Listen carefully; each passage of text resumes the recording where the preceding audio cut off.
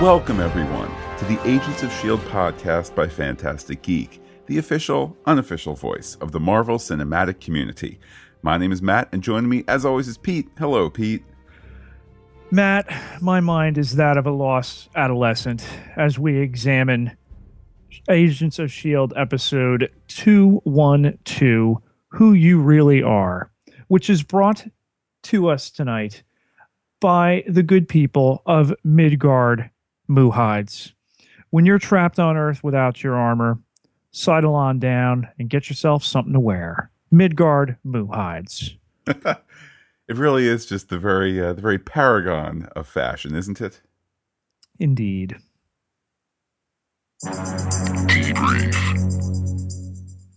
All right, time to catch you up on what went down. Our teaser begins in Faro, Portugal, which may or may not be Southern California.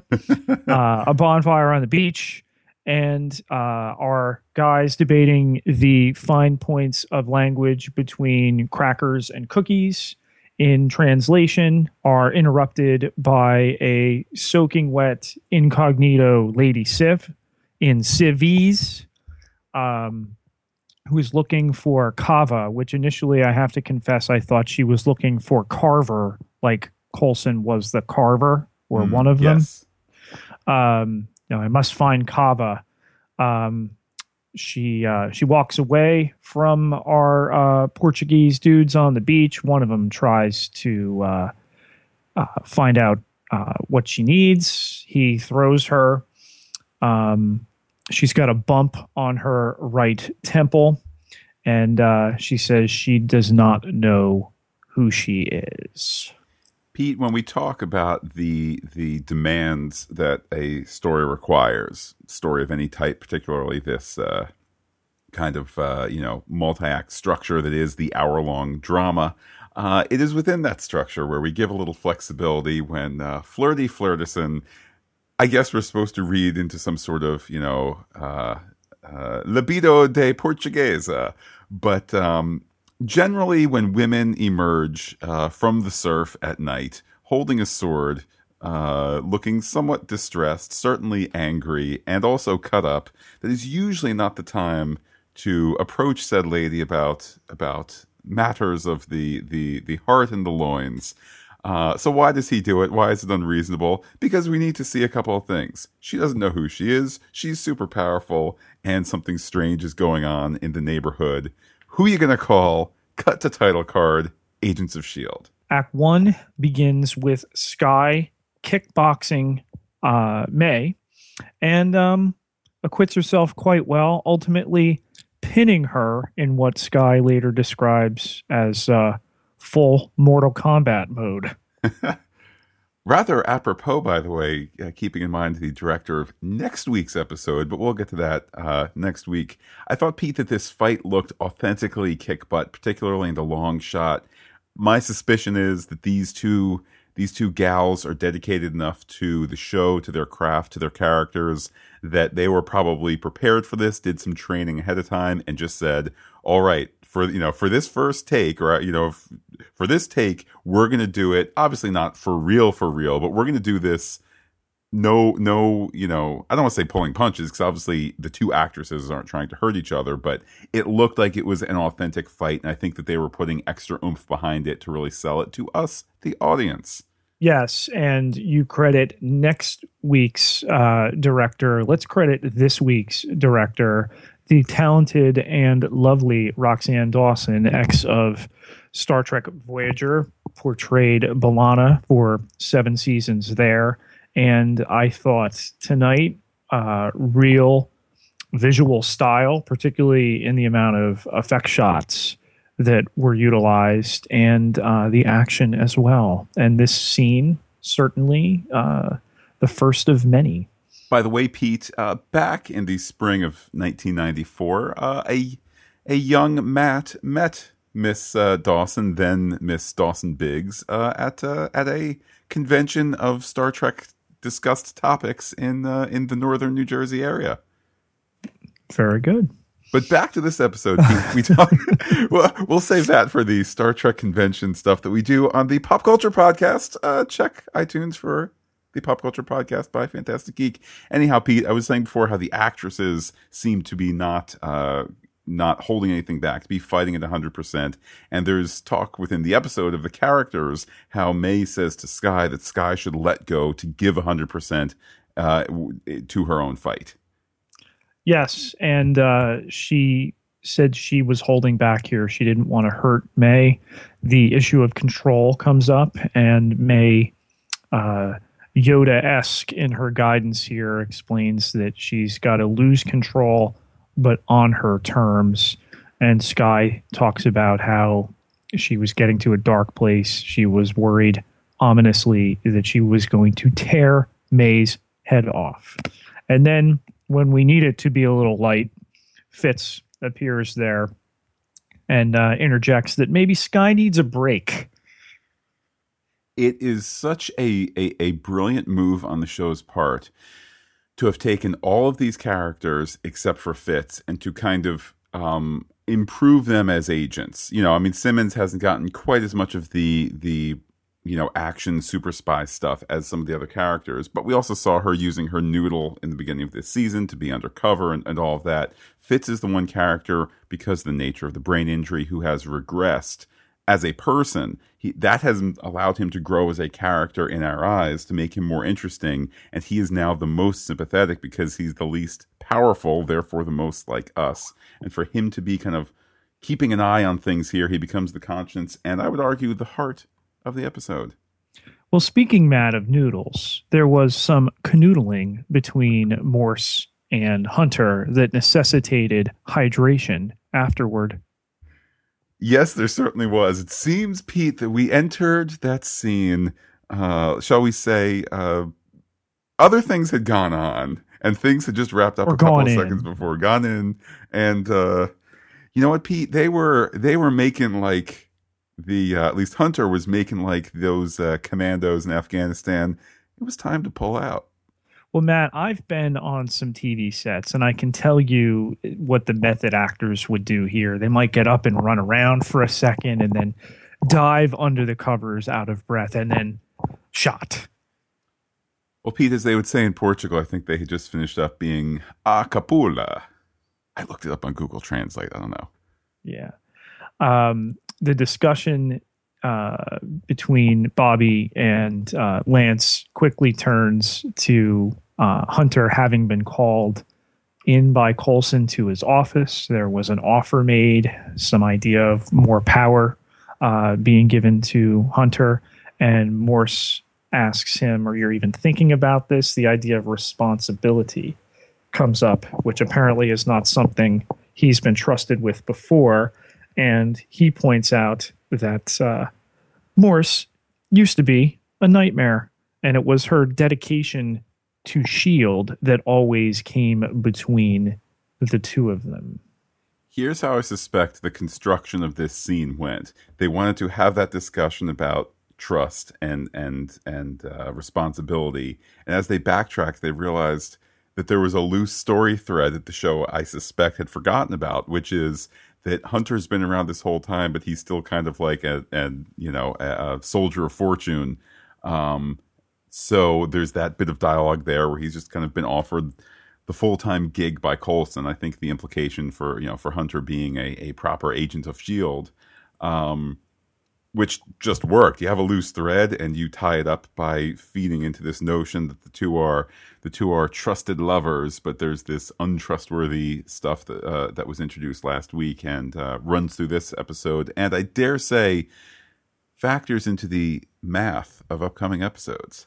Well, it's funny that you mentioned the Soldier of Fortune angle, because my headcanon for Lance Hunter is essentially that of the A-Team, and he's like a British alcoholic face. I suspect the face was probably 1980s face was not an alcoholic. You redo the A-Team in the modern day, and I'm ignoring the movie completely because it was wrong. He probably would have been an alcoholic. So I'm digging it. Absolutely. He's out there. He has a friend who doesn't like to fly. There's a van. There are cigars from time to time. Absolutely. Yeah, Coulson's the crazy one. Um, but the meeting here with Mac and Coulson, which had been previewed, the scene was out a little earlier this week. Mac is still kind of holding on to having lost control when he was in the temple beneath San Juan.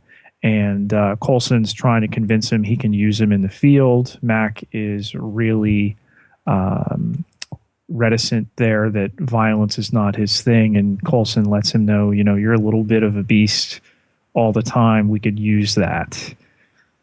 It's nice that it's under the umbrella of, and it might be in the scene where Coulson makes reference to they're low on staff. So there's kind of this. Coulson as director is saying, hey, let's promote Hunter, hey, let's promote Max, so on and so forth, because the bonus, or at least the desire, I think, where the episode wants to go is, hey, Mac can be trusted, upgrade, what do we know, he can't be trusted. So it's all just kind of in this, in this milieu of, hey, these are the trusted people. By the way, Pete, side note, just to look back for 10 seconds to last week's episode, where were our heroes sitting around mourning Scientist 1, 2, and 3 killed by Reyna last week? I didn't see that. Yeah. Red shirts are now white shirts. They are. Science lives matter, Matt. But we head back to Faro, Portugal, where a crazy lady has been held on to by the authorities. And they told her they had access to the kava she was looking for, the son of Cole here, who is not kava, as we will learn in a little bit. But it's funny that our amnesiac Asgardian has selective memory loss. She remembers where she's from. And as they discuss in a little bit, she doesn't recognize the word Thor or know who that is, but she can't help but smile when she hears it. The lady doth smile too much, methinks. Yes.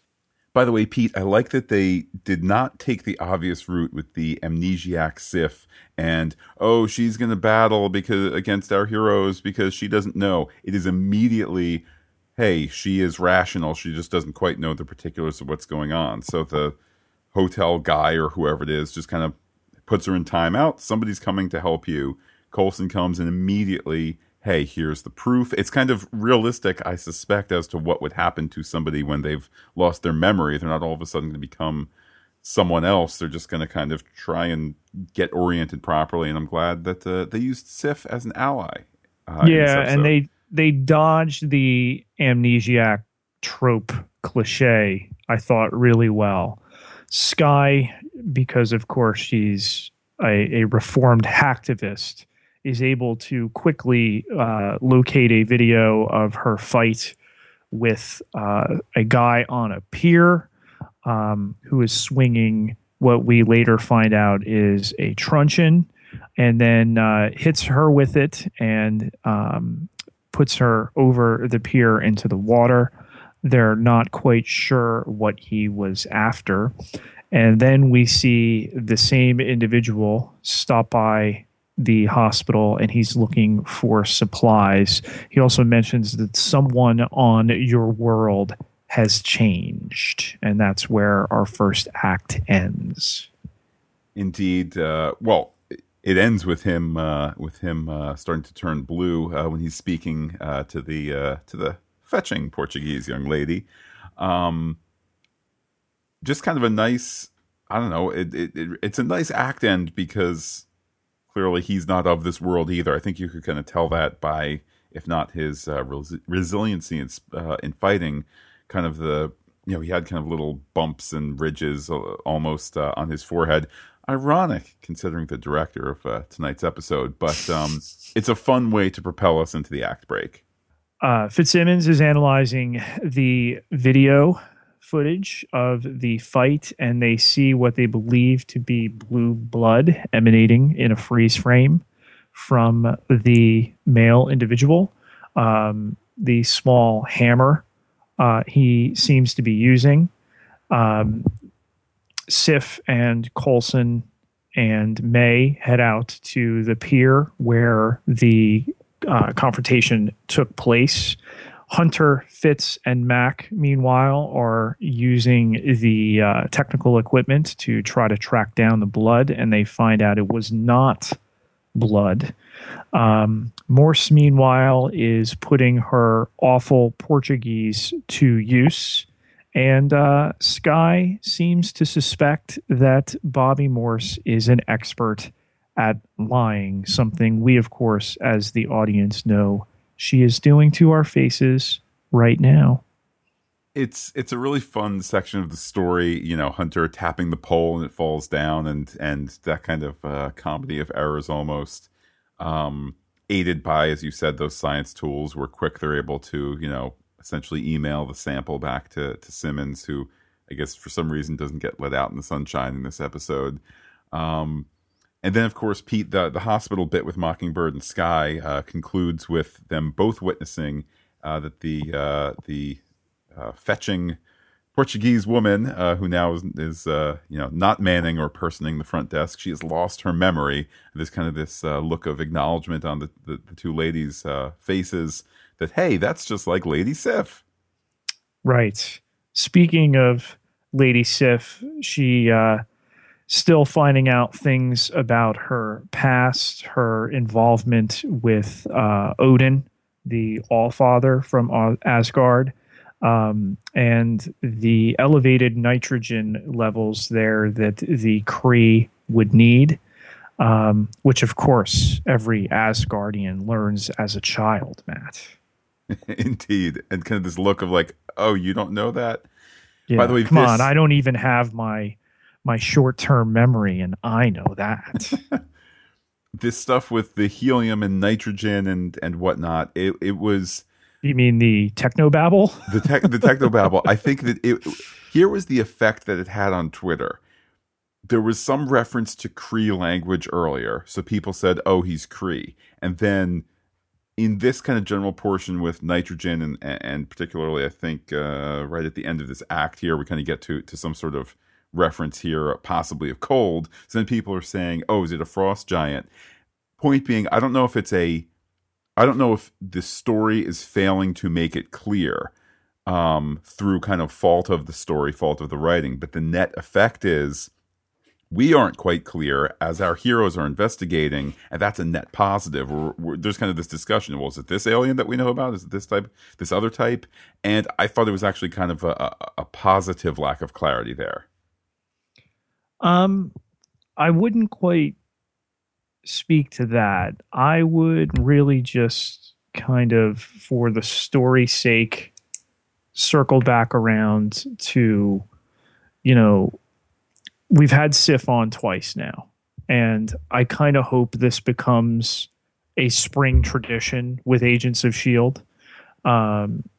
Fans of Fringe would reference that every 19th episode of a season with that show, they did something really revolutionary and wacky. And in the one season, they didn't have 19 episodes. They did it in their 9th episode. I'm going to stand right now, Matt. I'm going to say Sif needs to appear in every springtime chunk of this TV show. This needs to be a thing.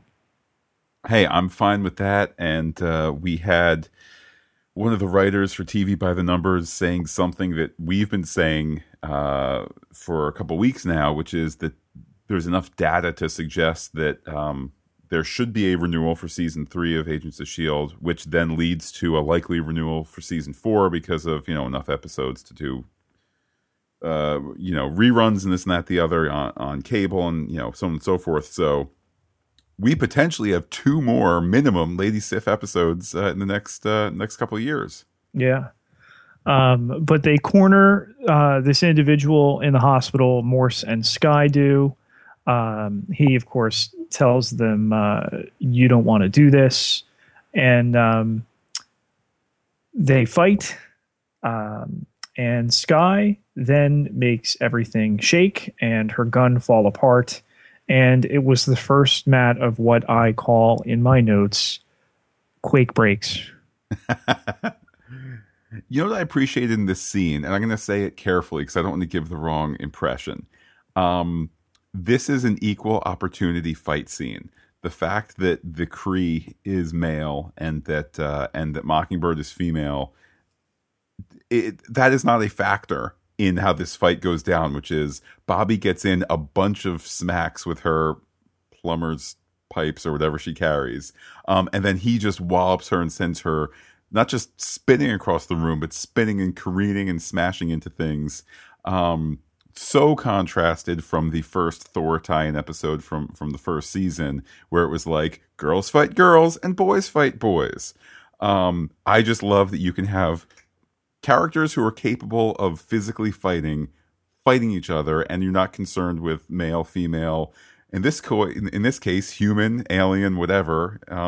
Partially inhuman. It's all one big wonderful mixture. It's just amazing, for what now 34 episodes, how much this show has deepened itself in its own language, if you will. Pete, I can't believe we're that many episodes in, and certainly many more to go. Act 3 begins with our Blue Kree here explaining that he is a Kree, of course. We get the admission, and that Kava is a word that means keys. Actually, this is Sif explaining this after they have fought. But just the acknowledgement alone, I know there was some discussion out there. Maybe he was a frost giant because of his ability, like Loki, to turn himself blue, and his lack of stature.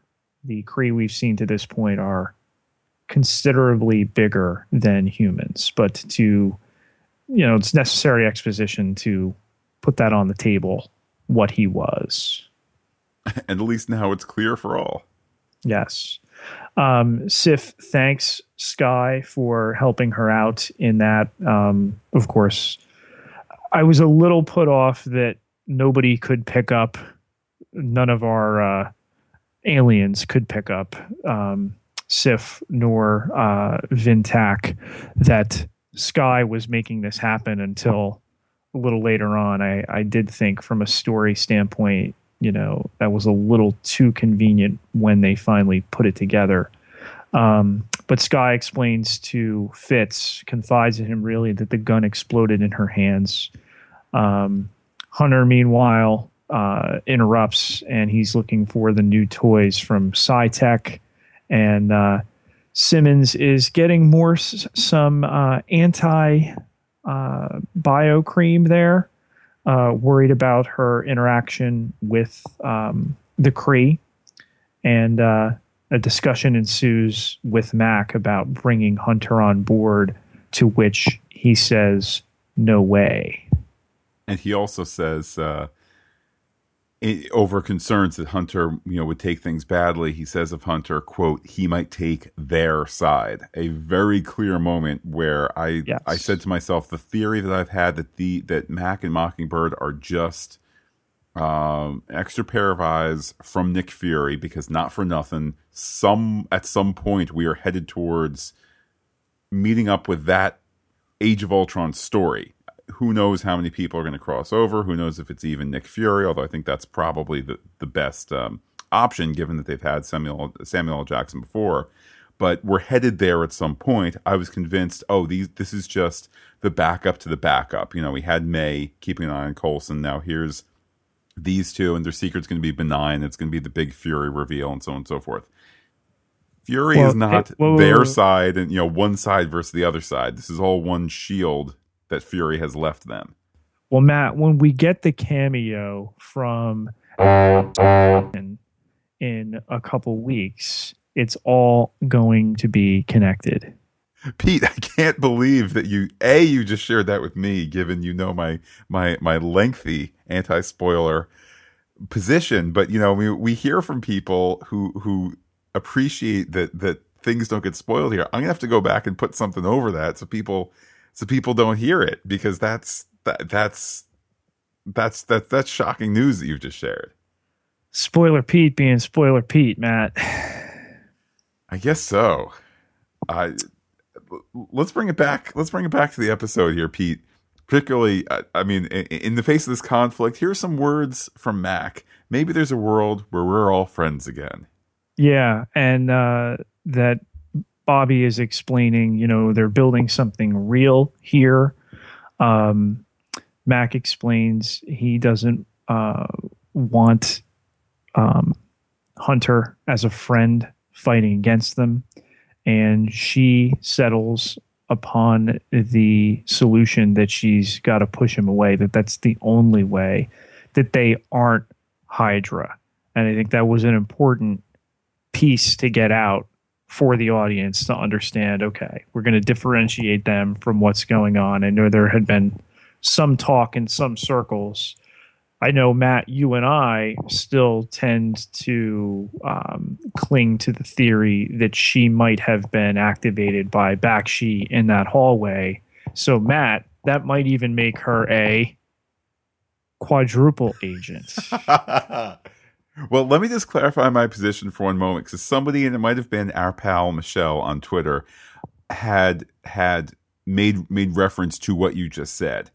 Let me just clarify my position slightly. I don't think, if that is a scene they're going to return to, or the scenario I envision as being a possibility in that hallway with Bakshi, I don't see Bakshi having activated her as much as it being like she's in on it. Like, go, Simmons, go. And then Simmons goes through the door and Bakshi's like, bravo, Bobby, bravo. All right, give it 10 seconds and run up there and, blah, blah, blah. That's what I imagine, that she's not even brainwashed. She's just bad to the core. Possibly, although I think that we're headed away from the Hydra connection. The comply thing was such a heavy part of the Hydra storyline in the beginning of the year. We still have Agent 33 out there, who is really the biggest surviving link to that technique. And Matt, there was another TV show, Agent Carter, that the whole idea. Yeah, I think it was Agent Kava. Yeah. The whole idea of mind control that Hydra got a hold of in the last little bit of that show we ever saw was out there. So I think, again, Matt, it's all connected. I agree that it's all connected, but I think I think that we should be careful to always keep in mind that S.H.I.E.L.D. knew from the get-go, from the pickup for season 2, that they were doing first half and second half. So there may be kind of DNA in the first half where they knew they were going to have some sort of first 10 episode story arc, and then now there's this story arc, and yes, there can be a connection, but it's not necessarily the same underlying engine beneath it, to the point that I would argue that when we do the episode 222 finale to end season 2 of S.H.I.E.L.D., we may not have seen Agent 33 all spring, just because I think that might have been a fall storyline and something that doesn't make it to the second half, possibly. Well, Matt, you will be proven wrong. The subject of Chavez, Portugal, comes up, which, of course, the translation, Matt, in English for Chavez is Brooklyn Dodgers. Keys. Ah, yes, of course. Whitehall's files from the SSR days apparently alluded to Chavez as where the obelisk was found. And Sky, at this point, Matt, asks Director Coulson to sit this one out after her run-in with Blue Man Group. And May takes notice of that. Some Yes. very good and careful seeding for later acts. May noticing, kind of not pursuing it then and there because there's a job at hand. And indeed, the job in rather quick secession. There they are. The Kree is pulling out of the cave the little The crate. The crate, and very quickly, put your hands up. You can't do anything. Boom! Shot with a net shocker thing. The end. Wanna bet? You're in my stun net. Act break. Buzz buzz. Act 4, back on the bus here. Sif is interrogating the Kree, who explains that he was the one who had wiped out her memory to keep her from following him. He wants his truncheon, Matt. What's a truncheon? Well, Pete, a truncheon, if you look it up on any dictionary, is defined. It's a British term because, of course, everybody in the other realms are all terribly British. It is a short, thick stick carried as a weapon by a police officer. Also, a stick or baton acting as a symbol of authority.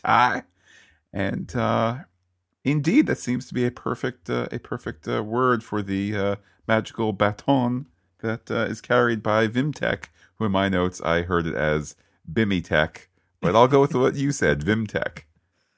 And we get the name here for the first time from him, and he explains he will earn their trust. Morse, meanwhile, is checking out the truncheon, and as Hunter comes to see her, has discovered that there is a dial on the bottom, no doubt a device for influencing the memories of those that it strikes, which I thought was interesting. And it is here that Bobby starts pushing Hunter away. Indeed, giving him a boot to the love department. Pushing him away, saying off you go. I thought it was actually an effective scene. I know that these Bobby and Hunter scenes kind of walk the line for soap opera, but I felt that it always landed squarely on the side of realistic character interaction. And I like how he is both indignant quietly and also understanding, because not for nothing, how many times has she broken his heart? So he's kind of been prepared for this. Well, Matt, I'm concerned too. This bromance between Mac and Hunter, as we'll talk about later, is headed for a tragic end. Hey, sometimes you just have to hug it out. Yeah, or hug it into the fade out. But anyway, so back at the playground here, the argument is going nowhere between a number of our principal characters, and the Kree takes his truncheon and hits Lady Sif, at which point all of her memory is conveniently restored. She is Lady Sif of Asgard, and she is a friend of the Shield. And as she has this moment of, blinkety, blinkety, oh, it's all come back, his hands are up, and this kind of the interesting narrative reveal that in this episode, there are precisely 0 villains. There are no bad guys in this episode. He is there for reasons that are extremely understandable. And frankly, by the end of the episode, or certainly at the end of this scene, or shortly after when the next act starts, he and Sif are completely on the same side. Sif is not a bad guy because she's trying to get, what she thought was a threat, and then she's going to be moving on to another threat. And of course, our heroes are our heroes, and even Morse and Mac, we don't quite fully understand their badness at this point to call them bad guys. So we are with those in opposition of our heroes, but we have no villains. But before we can get to our most action-packed sequence of the episode, it's Exposition 101, and we're treated to a tale of Terrigenesis, explaining that Earth was one of the many worlds where blue angels fell from the sky looking to create armies, cannon fodder, as May puts it. Simmons, as this is being explained, is examining the crate, and Vintak explains the Terrigen crystals and the need to seed new warriors throughout the galaxy. These diviners held the crystal, and this was a very dark chapter of the Kree past. And he received a signal that it was happening again, that there are transformed beings, or what he referred to several times as abominations, that these are unnatural, nay, inhuman. Indeed, abominations and monsters. Further proof that your pal Matt was on the right path last week with the lengthy Simmons monologue that I gave, that they really are painting Skye and the Inhumans that she represents as the other, except we like her and we don't see her as an other. We see her as one of us. And therefore the show is having a little discussion about, blue aliens and crystals and diviners, and hoping that we can divine some application to the real world. Well, Matt, I think, we talked about it a little bit off air. I think we have to have this discussion here.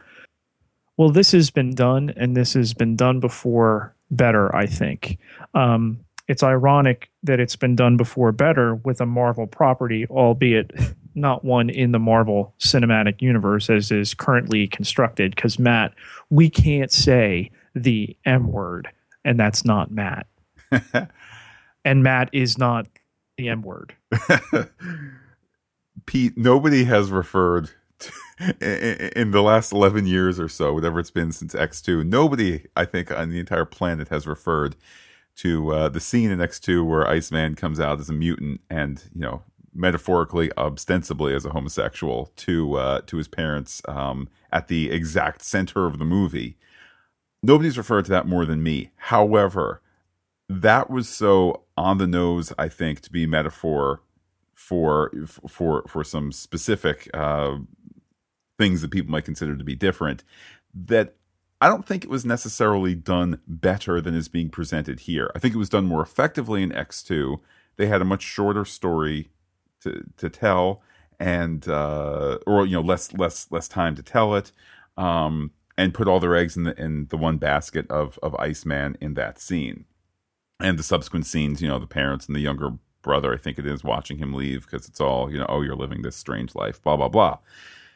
They can go at a slower pace here in S.H.I.E.L.D., and I think they can also slowly back into the world that X-Men first gives us, whether it's in the movies, whether it's in the initial comics, which is people looking at these strange other people and just saying, just discriminating against them. And I think that the show can slowly get to that and doesn't need to have a scene that feels so evocative of whether it's gender discrimination, whether it's orientation discrimination, racial discrimination, whatever more direct metaphor you want to make it. We talked about the Star Trek episode.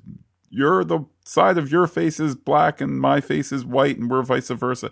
They don't need to be quite as on the nose because they have at least to the end of the season, and they probably feel that they have another 40 episodes after that, plus an Inhumans movie, so they can get there at a slower pace. Well, when we dangle the detail that there are enough diviners here to create an army, and that we have characters who are already well acquainted with one another now making these discoveries that they're different, I think the dramatic opportunities are better. That being said, the Inhumans as different people, whether we want to cast this from a racial context or a sexual identification context, what have you, I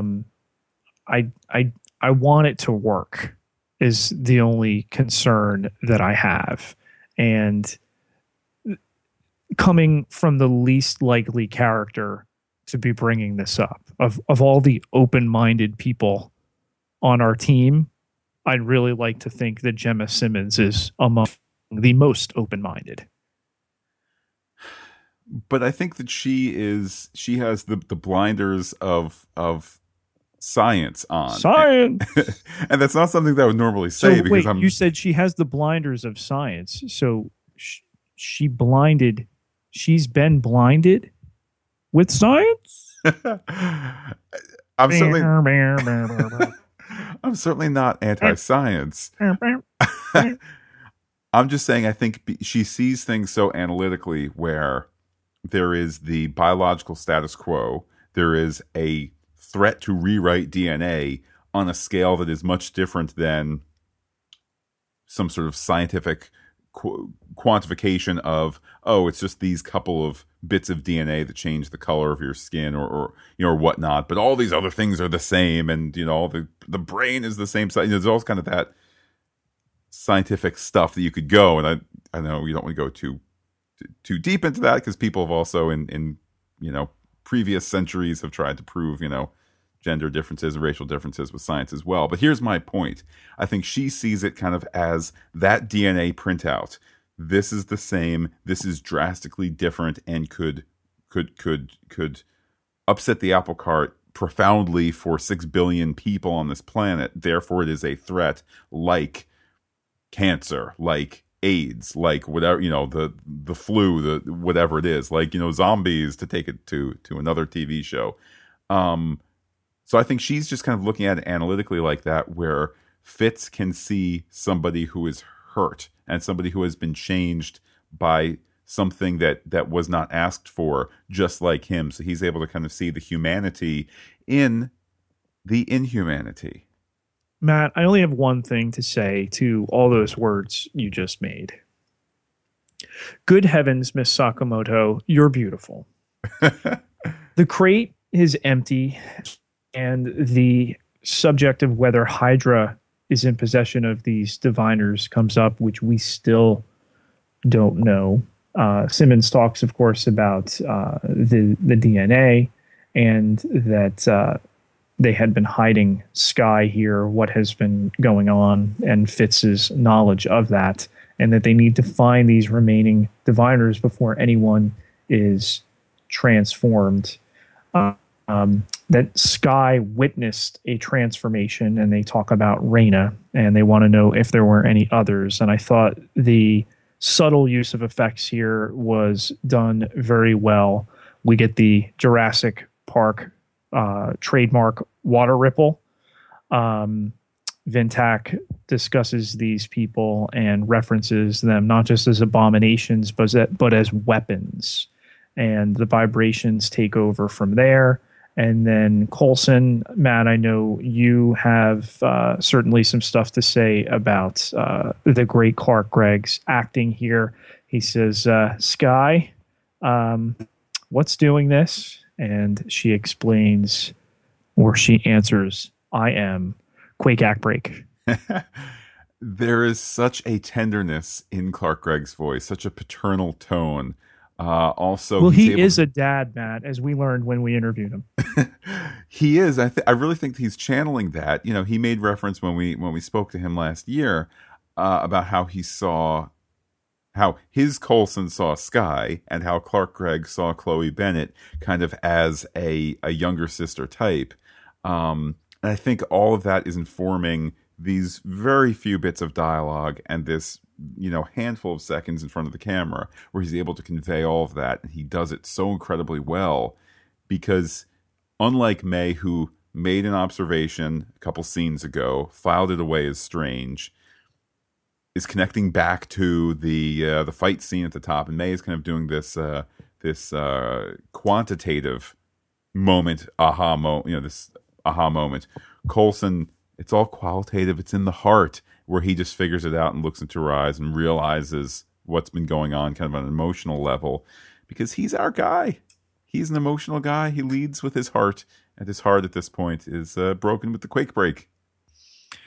Act 5, with the Inhuman out of the obelisk, Sif asks S.H.I.E.L.D. to hand Skye over. Vintak explains that the weapon has been activated. And Sif circles back to the idea that Skye, left unchecked, could bring down buildings or even rip apart continents, which for me it might have been hyperbole, but you really think about the scale that we could ultimately build to. I don't know if that's hyperbole.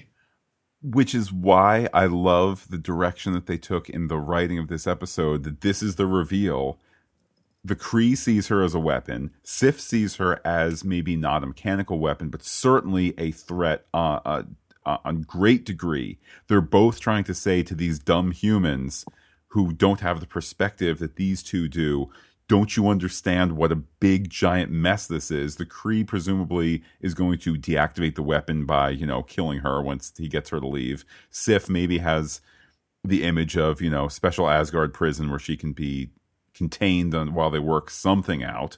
And worst comes to worst, maybe it's some sort of, positive imprisonment. We're sorry you can't leave, but here's, a gilded cage nonetheless. It's best for everybody. They bring a perspective to keep us all safe, and our agents decide to stand up and protect Skye based on their faith in Skye. Simple as that. So there are no bad guys here. There's just people with different desires over this same thing, the thing being Skye. As May spirits Skye away, they run into Simmons, and Skye tells her she's so sorry. Simmons then finds Fitz and is upset that he knew and kept this from them. Let's not forget, and there's even a line of dialogue, Fitz and Simmons. Yes. We knew that. The fact that Director Coulson is now saying, let's show such and such to Fitz and Simmons. This is the little reminder here for Simmons. It's not Fitzsimmons. Yes. Bobby and Mac confront Vintak. And Mockingbird's got a couple truncheons of her own. I thought this was the conflict we've been waiting for all episode. As that's going on, May is guiding Skye for the second time in the episode and really trying to get her to focus her way through one of these episodes as Sif is attempting to break into their sanctuary. Before Skye uses one of the enhanced icers on herself, which made an impression on Sif that she would sacrifice herself. So maybe these Inhumans aren't as bad as she might suspect. Indeed, that stunning of herself is proof that her heart is in the right place. Meanwhile, there still is, I believe, the Kree fight going on upstairs, which ended up being Kree versus Mockingbird and Mac and Hunter. The two guys dispatched rather quickly, but Mockingbird backed into a corner. Why? So that Fitz can use the Bambino gun on the Kree, knocking him out. Coulson explains to Sif that if Skye is taken away from the people she loves, that she could only get worse, which so excellently dovetails with the scene before, with the realization of what she's become. Sif, back in her armor, explains that she may have overreacted, that leaving Skye, however, with Coulson and the Earthlings here carries real danger. Vintak has been hit with his own weapon, though, and is now suffering the same forgetful effects. And Sif is preparing to return him to the Kree, and he will remember none of this. But they need to track down these other diviners, and Sif leaves them with pretty ominous warnings here that Asgard is millennia ahead. There's some things they have never understood, and Coulson wonders aloud, is this fate you're talking about? And she explains that there are some tides in the universe you can't swim against, before Sif calls for Heimdall to send the Bifrost, and away she goes. That line there are tides in the universe you cannot swim against. I was taken aback by that because, we don't know how greatly Agents of S.H.I.E.L.D. will intersect with other portions of the Marvel Cinematic Universe, particularly the movies. That does seem to suggest at least a long-term thinking towards whether it's the Infinity War stuff that's a number of years ahead, whether it's the Inhumans movie that still is down the line. It is suggestive of really a larger scope. It's obviously not quite committing to it, but it's swinging for the fences there, and I really appreciated it. With Sif's warning, May is also struck. She talks to Coulson here about all of her involvement with the team here, that he had been killed, brought back, had this alien DNA, which, made him track down a city. Okay. And then wherever Skye goes, death follows. I think that might have been May who said that, not Sif. Yeah, no. That's what I said. Okay, my bad. I must still be focused on Lady Sif.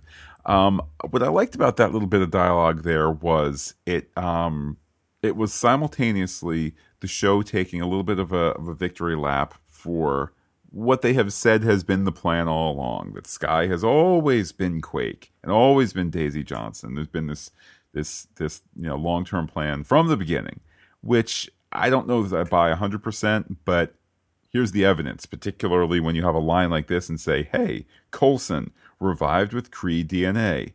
The Kree DNA gave you a map in your head. The map took you to this place with Skye. Skye now has been changed. It's either pointing out the plan all along or reshaping what has happened already in light of this larger story and the Inhuman story. And I mean, hats off, regardless of whether you've gotten here with the plan right when the series was first pitched or the plan as it evolved. You're here, and it's a wonderful roadmap behind us and ahead of us. We get another Fitzsimmons scene where Fitz apologizes for not being forthright, and Simmons chides him for his understatement. She's worried still about the potential for plague. Mac, meanwhile, makes the point that secrets don't help anybody.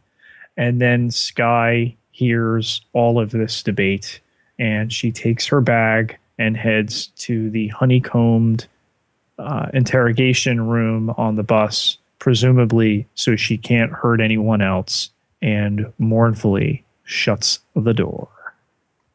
I appreciated those lines about how, there's a plague that must be eliminated, how that's being thrown in Fitz's face. I so very much appreciated the courage of his convictions, that he was standing up against his friends and coworkers and equals, and still, outnumbered 5 or 6 to 1, still standing up for that.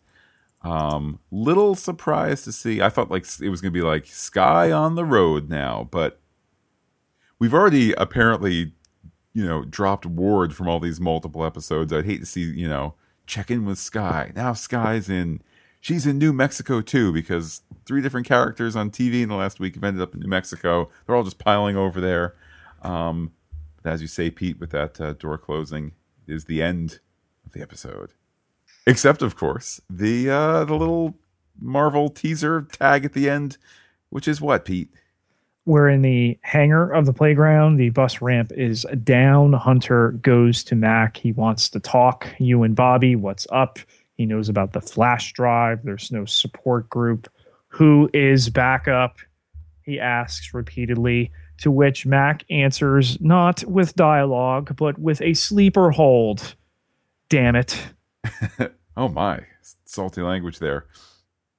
Yes, with reference flash drive, there is no support group, and who is the backup? Clunk goes Hunter on the floor. Mac does look a little overwhelmed after the fact, but bottom line is that's it for Hunter for the episode, and that's it for the episode in toto.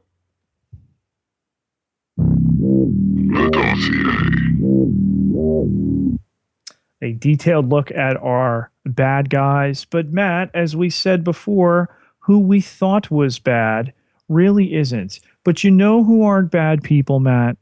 Who's that, Pete? Our Patreons. Indeed. We've had people head over to Patreon, patreon.com/Fantastic Geek, and help us with our podcast costs, etc.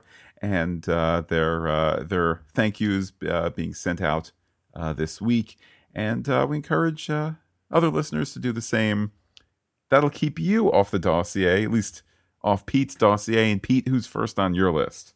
Well, you have to put the civied up Sif there, at least initially, on the dossier, because we don't know her intent to disguise her in all black, though she's incognito, certainly was a symbolic choice. And she's a wild card early in the episode before we know what's up with the Kava business and the loss of her memory. Totally agree. And as I said earlier, I'm glad that they kind of quickly moved her off the dossier, moved her back into the side of good, trusting, whether it being her gut or just with the evidence that Coulson shows her, trusting that, they can work together and that, she's a goodie and he's a goodie, and off to do good things they do. Our Kree Vintak, double reveal there, not only that he is an alien, but he is this alien who has been so heavily connected to this show throughout the first two seasons. The Kree, of course, being the blue alien corpse that Coulson and Skye both received transfusions of GH325 from. And Pete, just to clarify for our listeners, you're saying he's a member of the Kree people who have, whose personages have contributed the blue guy that was in the tube. It's not the same guy that was in the tube. Correct. He's a member of the same race. I do think we need to talk about appearance in our level 7 segment. Ooh, mystery. Who else is on the old dossier there? I think I know where it's headed. 2 more people, right? Indeed. Bobby Morse, Mockingbird, and Mac here. Certainly people that, this has gone from, all right, they're sneaking around doing what, to some real concern in light of their choice not to bring people into this, the use of the word they. I like, too, that they quickly dispensed with the Hydra suspicion in this episode. Not only does it add intrigue, I would dare say, if you know the tiniest little bits of show news, you could probably put the pieces together at this point. But I certainly won't be the one to spoil that. I'll let you do it, Pete. Yes. But just nice that, of course, that was going to be the first thing that we assumed. It was going to be A, obvious, B, feel familiar, particularly in light of Ward. And I appreciate that they just quickly bounced off of that in the next episode to just say, okay, now that we've dispensed with that, there's some other threat out there. There is. Welcome to level 7. Time to analyze and theorize. First up, Matt, what's up with them Krees? We've seen half big bald ones. We've seen normal looking human guy ones. We've seen some in the movies. What's up with them? Pete, first of all, let me say to our listeners, all Kree people are beautiful Kree people. If your question is about the size thing, here's what I would take. If it is story dust, here's how I would put it under the carpet. He's undercover. He's using, various, whether it's technology or magic or is there a difference, but he's clearly undercover, and we see that. If that is taking an 8-foot Kree and making him, 6 feet, okay, that works. We've seen crazier things. But if the TV adds pounds, Matt, he must really be like 4'11". But he is not 8 feet, certainly. So that's kind of where I dispense it there. Under the mumbo jumbo of he doesn't look like a Kree most of the time. That's where I guess I would also hide his height. Well, maybe we can presume, too, that the Kree are such an old race and so specialized in what they do that their mole versions are, more in line with the people they're trying to infiltrate, and their weirdo warrior berserker versions that ultimately wind up cut in half and in tubes. They come in a slightly larger variety. That works for me. Maybe some of them are kind of trained to metamorphose when they are undercover. It's not impossible. Yeah. We've seen Stranger Things. No, Predator style there. How about Bobby and Mac? We have teased this out for some time. Feels like we are so close, and now that Mac has acted on Hunter here at the end of the episode, well, let me ask you flat out, Matt. Those of you on Twitter tonight may be trying to tweet at Lance Hunter actor Nick Disco Blood at Nick Disco Blood might have discovered, Pete, that apparently his Twitter account has ceased to exist. Pete, you have read a lot into that. What's your take? Well, I was trying to tweet at him specifically when an actor with the last name, albeit likely Stage, of Blood is in a scene in which he is searching for blue blood.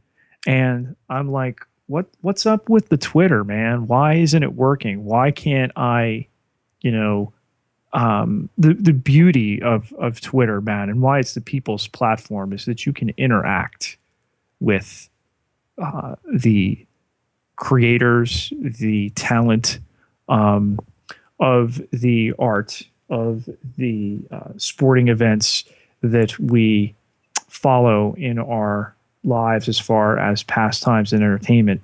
And I was taken aback. What? I knew he had a Twitter. We've interacted before, and now it's not there. What happened? And then come to have this happen at the end of the episode, I'm wondering, okay, did he maybe deactivate this? I think there's two schools of thought. This A, gag order, which I don't think it is, or B, he's concerned about saying too much in terms of what's going on and maybe put himself on mute here, took himself off so he doesn't give things away. That he still has an Instagram account would certainly give credence to what you're saying. I guess we'll find out. I mean, it certainly is strange. I saw an article only today which repeated something that we've heard before. I don't think it was on Hollywood Reporter or something else that was similarly credentialed, just basically saying your Twitter followers and your Facebook followers as a celebrity count. And if they're going to go for an unknown, like if it all comes down to what's the tiebreaker and its number of Twitter followers, they'll go for the person with more Twitter followers because that person can say, in the one example, there was somebody who'd been on Nickelodeon, who said, "Hey, my new movie, I'm going to be at the such and such screening in, Gainesville, Georgia, if that's even a place," and the theater sold out.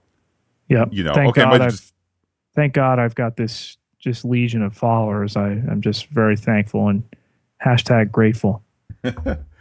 So, I mean, Pete, if you're to bring it back to the mystery though of Mockingbird and Mac, I don't want to say too much because I really don't want to be spoilery. I am convinced I figured it out. I'll just say this: if you know casting news and they're not Hydra, I don't even need to. I don't watch the preview. I don't know when the casting news meets up with these episodes. All I know is this: I know who they're working for, at least what actor they'll be working with. Well, I don't think it's a real battle to figure out who that star might be. Like I said earlier, you just have to do the math. It's like an orange. But how do we reach these kids? Well, you know what, Pete? That's a perfect segue. Transmissions. Matt, we do not have any new iTunes reviews from our listeners to read, but I will, of course, encourage them. You help us, you help others find us when you leave us a review on iTunes by searching Fantastic Geek and either under the Agents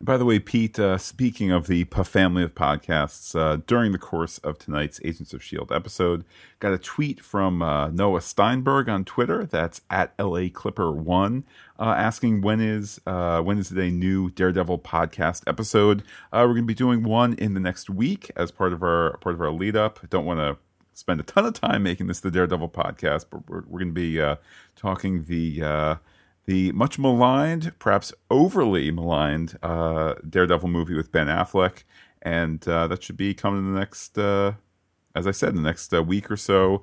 And my goodness, Pete, are we really just a month away from Daredevil? It is exactly a month today. Matt, just think about it. A month from today, I will be almost dead from exhaustion about 9.5 straight hours into Daredevil, probably fairly dehydrated. Definitely no feeling below my waist. Oh my. I'm really excited about it. Well, just a reminder to everybody, in addition to the Daredevil podcast, that will obviously be just Daredevil stuff. If you kind of like what we're doing in general, there is the Pop Culture podcast that we have on iTunes, the Pop Culture Podcast by Fantastic Geek, which anything that we record, Agents of S.H.I.E.L.D., Agent Carter, Daredevil, movie news, going to conventions, even kind of little one-offs. I know we've done stuff on Star Wars Rebels. We did something for the Pop Culture Podcast when Leonard Nimoy passed away. That's kind of our catch-all and our bonus place. So if you want just the Daredevil stuff, go subscribe to that. If you want just that one-stop shopping, everything that we do, head over to the Pop Culture Podcast. And that is, as they say, that, Pete. And Pete, we of course have been talking about Twitter. How can people be in touch with you? And you can add to your legions and legions of fans, as was observed tonight. Twitter, the hopping place to be. Well, 5,352 followers can't be wrong. You can find me on Twitter at Peter, P-I-E-T-E-R-J, Ketelaar, K-E-T-E-L-A-A-R. Indeed, Pete, has SD Petrushka said on Twitter, do you hear the people tweeting the words of angry men? It's the place to be. I am personally on Twitter as Looking Back Lost. You can be in touch with the podcast with Gmail, with Twitter, with the .com. It's all Fantastic Geek. That's fantastic with a PH. And Pete, there's one more place where people can say hello. The place, Matt, for face. You can find us on Facebook.com/Fantastic, again with a PH, Geek, one word. Okay, hop on there and like us. Make it official already. Why don't you? Indeed. Pete, with that, I will say in honor of the episode, I will say in Portuguese, Ser Bem to all our listeners, and give you the final word. I'm going to go get my trunch on.